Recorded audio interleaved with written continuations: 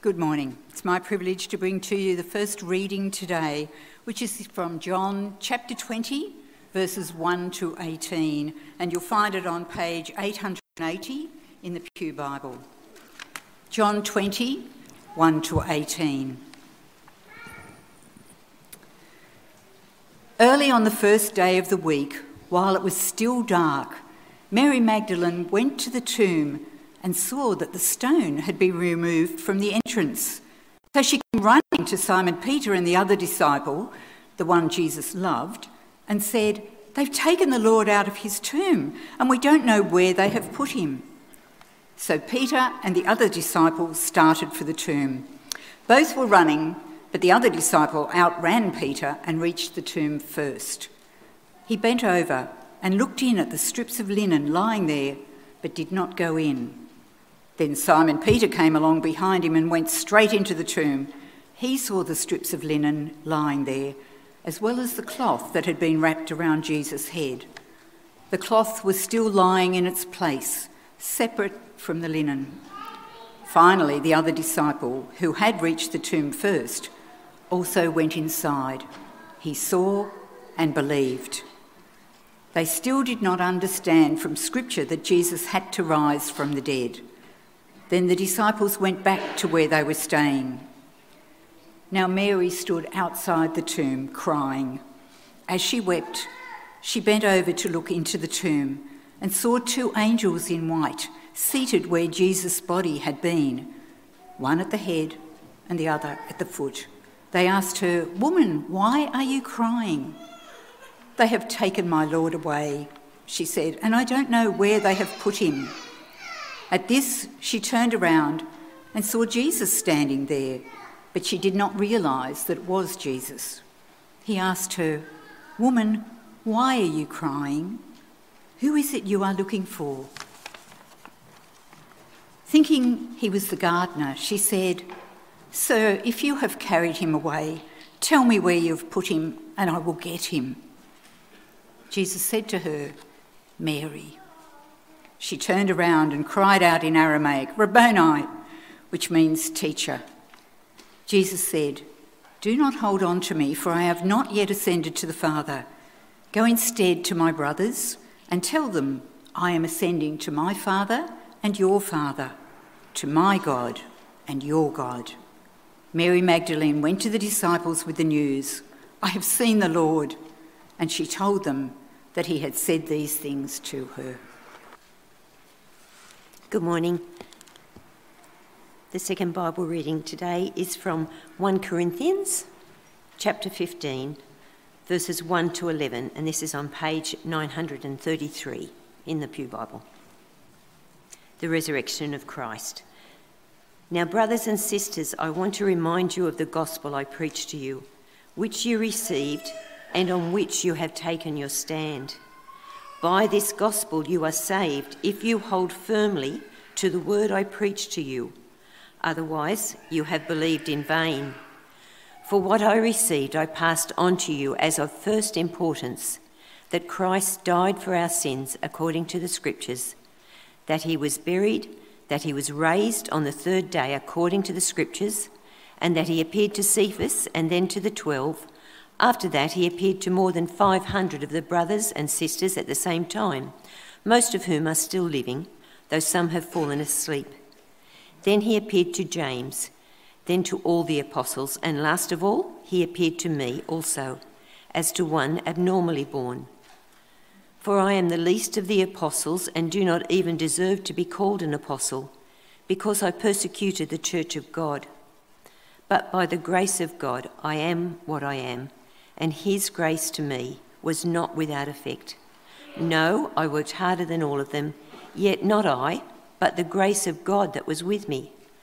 Whether then it is I or they, this is what we preach, and this is what you believed. And this is God's word. Friends, the day that changed the world, it can change you too. What a wonderful message it is, isn't it, on Easter Sunday morning? Friends, not everyone believes this message. In 2010, there was an atheist convention in Melbourne, and they were trying to argue that there was no God and that religion was an evil force in society. As a result, the Open House program on radio station 103.2 asked Dr. Ross Clifford, who is the principal of Morling Theological College, also the author of the book Leading Lawyers' Case for the Resurrection.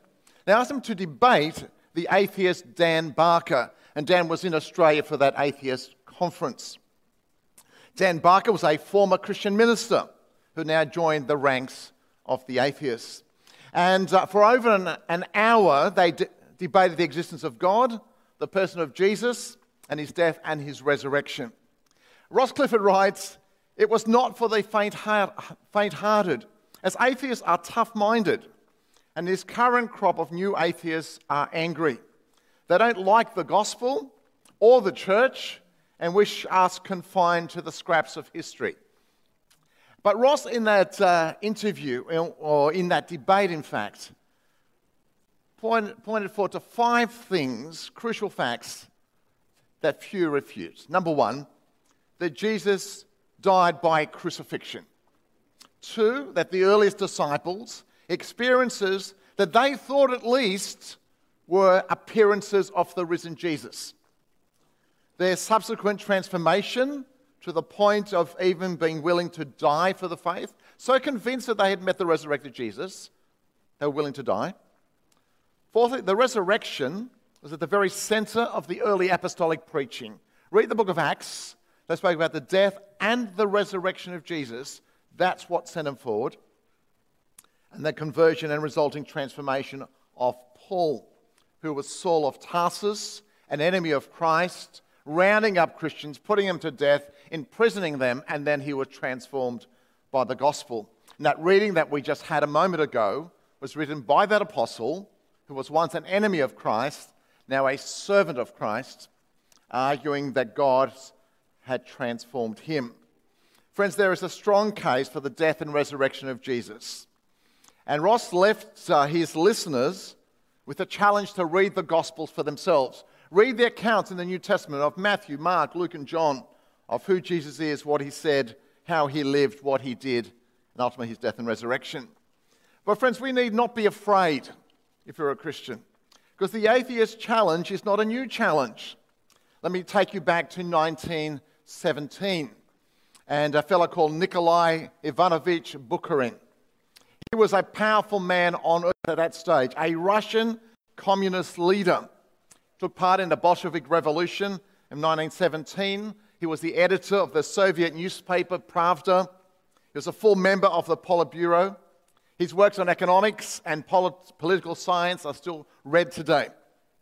There's a story told of him one day traveling from Moscow to Kiev, which is interesting in light of what is happening today.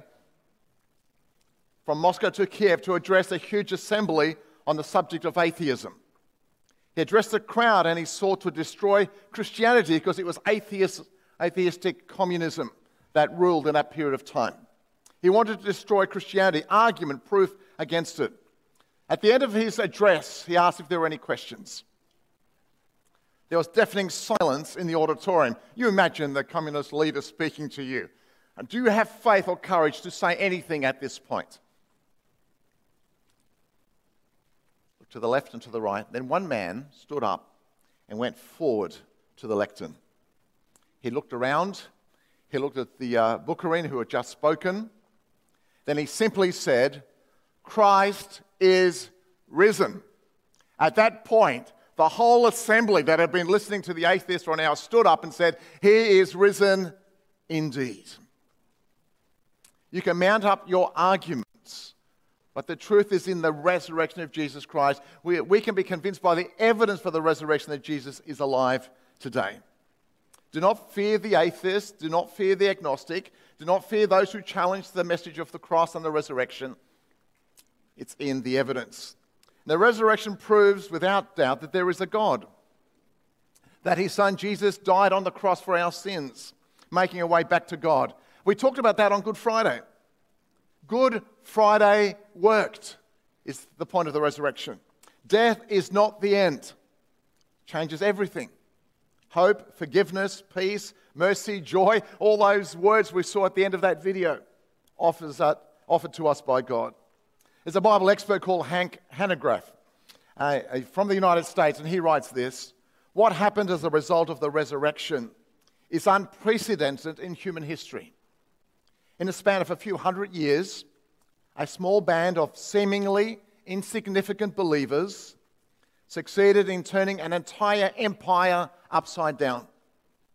As has been well said, they faced the tyrant's brandished steel, the lion's gory mane, and the fires of 1,000 deaths, because they were utterly convinced that they, like their master, would one day rise from the grave in glorified, resurrected bodies." Friends, we saw on Friday that the wages of sin is death, but the free gift of God is eternal life in Christ Jesus. Isn't that good news? Romans 6:23. The wages of sin is death, yes, and we needed someone to pay the price, to deal with our debt. But the free gift of God is eternal life in Christ Jesus. The resurrection is vital and it changes everything. And this morning I just want to focus on two areas. Firstly, the resurrection guarantees that our sins are forgiven in Christ. Later on in 1 Corinthians 15, Paul writes, "If Christ has not been raised," because there were some who are arguing against the resurrection. And Paul says, whoa, stop. "If Christ has not been raised, your faith is futile, you are still in your sins." In other words, there's a direct connection between the death of Jesus and the resurrection of Jesus. You can't just have the death and no resurrection, because the resurrection guarantees that Good Friday worked. If there's no resurrection, there's no forgiveness of sins. He's just a prophet, a false one who dies on a cross. He's just a failed religious leader who's dead and buried. But if the resurrection is true, everything changes. But if Jesus is raised from the dead, then Good Friday worked, and we can be sure our sins are forgiven. Martin Lloyd-Jones is a famous writer from the past. He says, "The resurrection is the proclamation of the fact that God is fully and completely satisfied with the work that his Son did upon that cross." And because of that, we preach repentance and faith in Jesus. We call men and women to turn from their sins, to put their faith in the Lord Jesus Christ. In Acts chapter 5, we see Peter speaking. He says, the Apostle Peter it is, "The God of our fathers raised Jesus from the dead." Notice all of their preaching is about the resurrection. "Whom you had killed by hanging him up on a tree. God exalted him to his own right hand as Prince and Saviour, that he might give repentance and forgiveness of sins to Israel." Friend, you can have the guarantee that when you turn from your sins, put your faith in Lord Jesus Christ, you will be forgiven. As we said on Friday, all have sinned and fallen short of the glory of God. There is someone who's taken our place. Forgiveness is available to all. Transformation is available to all. Friend, Dr. Clifford Hughes is a cardiothoracic surgeon, quite a famous Australian. And he often gives lectures on bypass surgery. I was reading of one. And he speaks to people. And often when they talk about bypass surgery, we get a little bit nervous. We don't want someone cutting up our heart and trying to fix up our blockages. We get a bit nervous. Will we survive the surgery? Will we come out the other end? And he says to them, it's pretty straightforward and simple most times, right? Well, I needed to say most times. It's normally we go in, we clear it up, and we cut things here, and we connect things here. I'm looking at an emergency doctor down here now, trying to explain this surgery. He said, we go in and we do all the things, and it's amazing because we go in and then we're able to allow the blood to flow properly, and you have life, right? Friends, my younger brother suffered a heart attack 16 months ago. It was in November. Got up in the middle of the night, couldn't sleep, couldn't breathe properly, sat up. In the morning, he went to meet his cycling mates. He didn't cycle with them that morning. They're having coffee afterwards. That's what they do. And as he walked in, he looked like the Walking Dead. His mates, and half of them are surgeons or dental surgeons or heart surgeons or orthopedic surgeons. That's what they do in Barrel, by the way. They all retire, all the surgeons down there. They work part-time. And they said, what are you doing here? So what's wrong? He said, well, he explained what happened. They took him straight to Bowral Hospital. They then took him straight to Liverpool Hospital. They opened him up and had a look, and they said, well, you have 4 blockages. They underwent surgery. He was almost dead at 59. Now his heart should be good for many years to come. Dr. Hughes tells stories like that. Then he makes the spiritual analogy.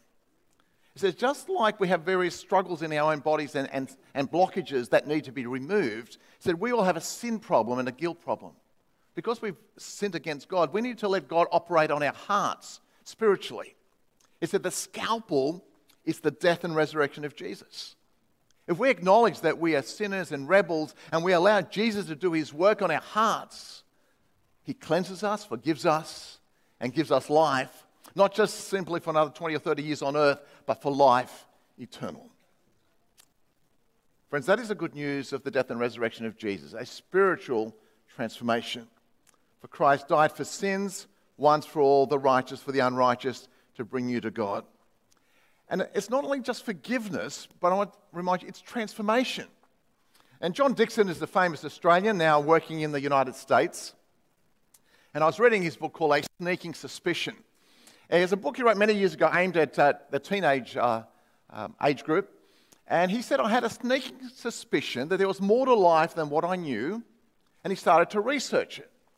And it tells a little bit about his story. And it goes like this. He said, as a non-believing, non-church attending, struggling teenager, he was drawn to Christ through the witness of a scripture teacher at a high school. And this scripture teacher invited a bunch of mates like himself, 15, 16-year-olds, to go to her house on a Friday afternoon for scones and Bible studies. He said, we thought we'd go for the scones, we'd listen in to the Bible study. Why not? We like free food, right? So it's amazing. In the Mossman area they were, and so they went over. He said, I was a troubled teenager.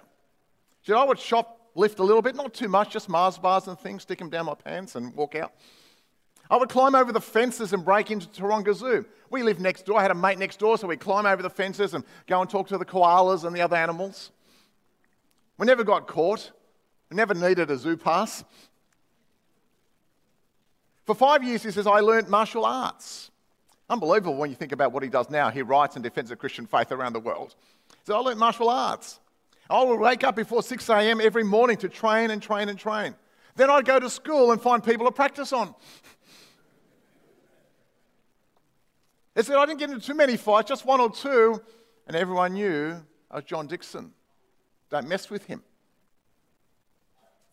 He said, it was at this time I met a scripture teacher, and I learned that God still loved me despite my failings, that Christ still died for me on the cross despite my failings, that the righteous one died in my place, that the unrighteous could come to him.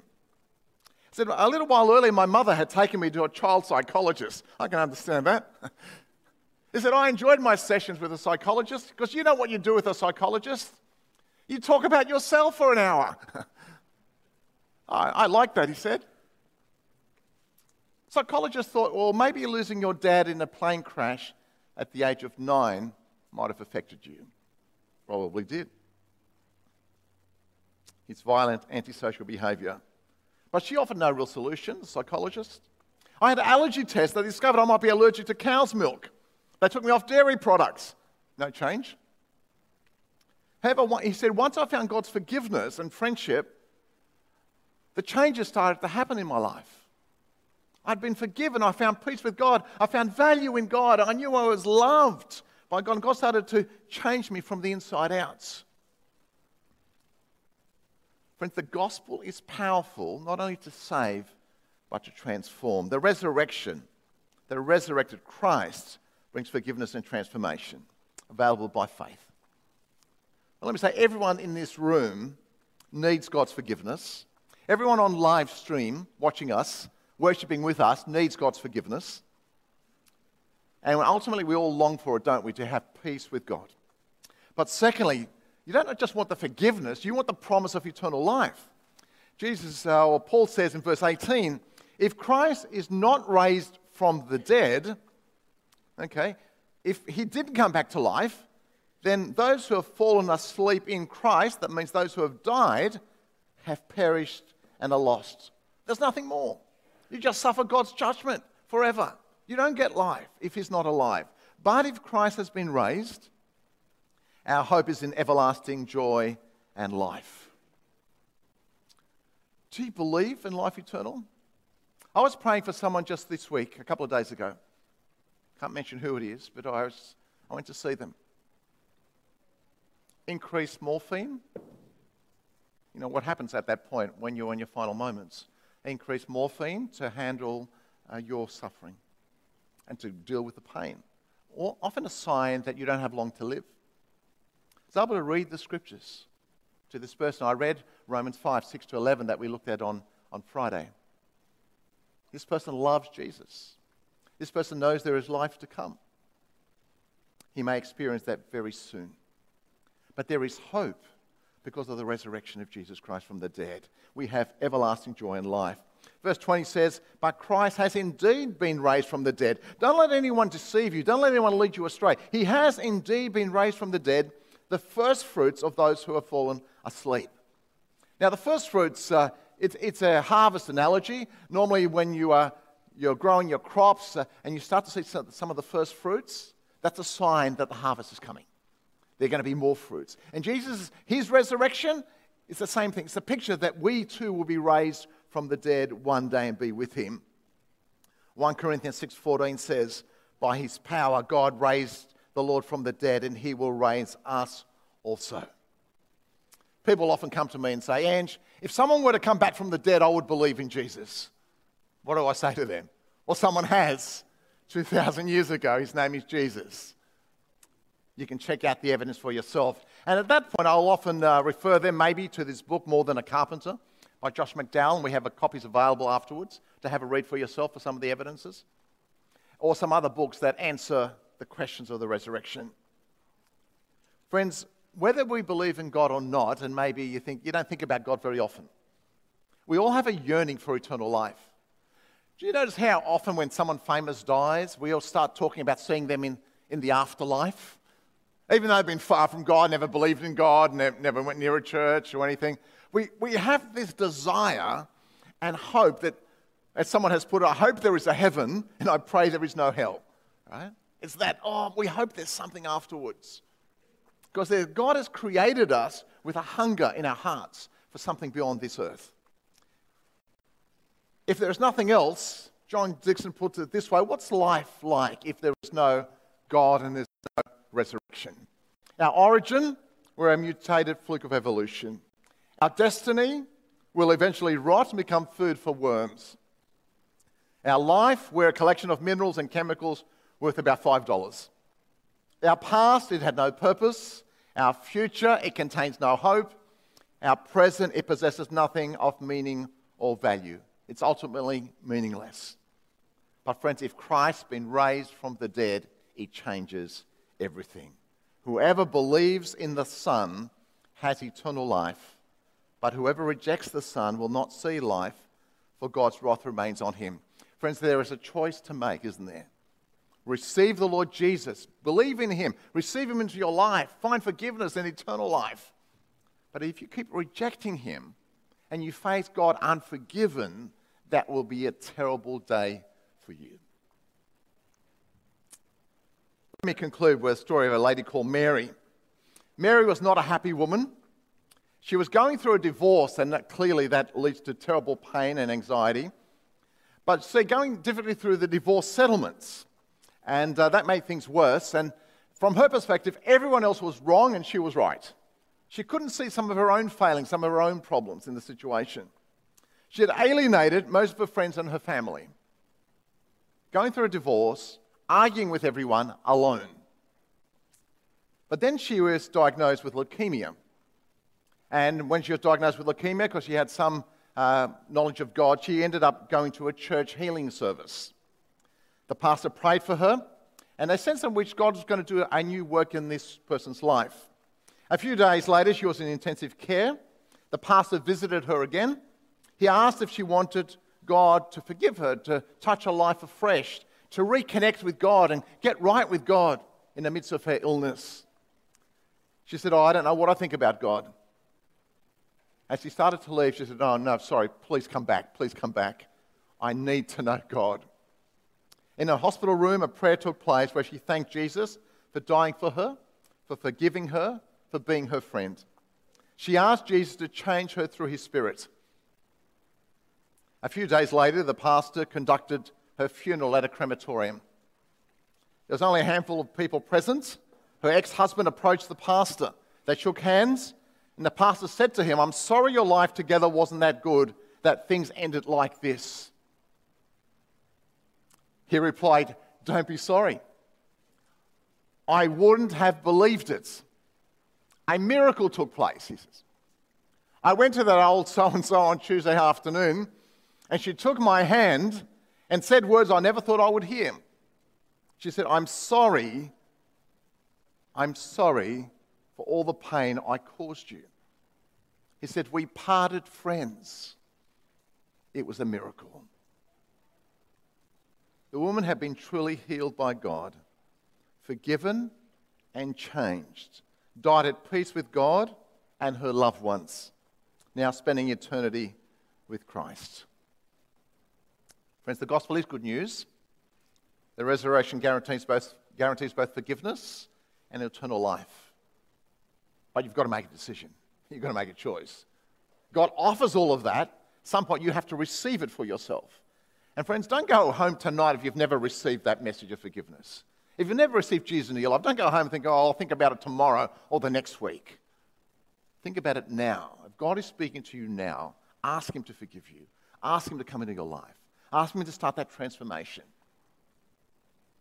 God, through his death, the death and resurrection of Jesus, changes everything. May God change your life and continue to transform you. Let me pray.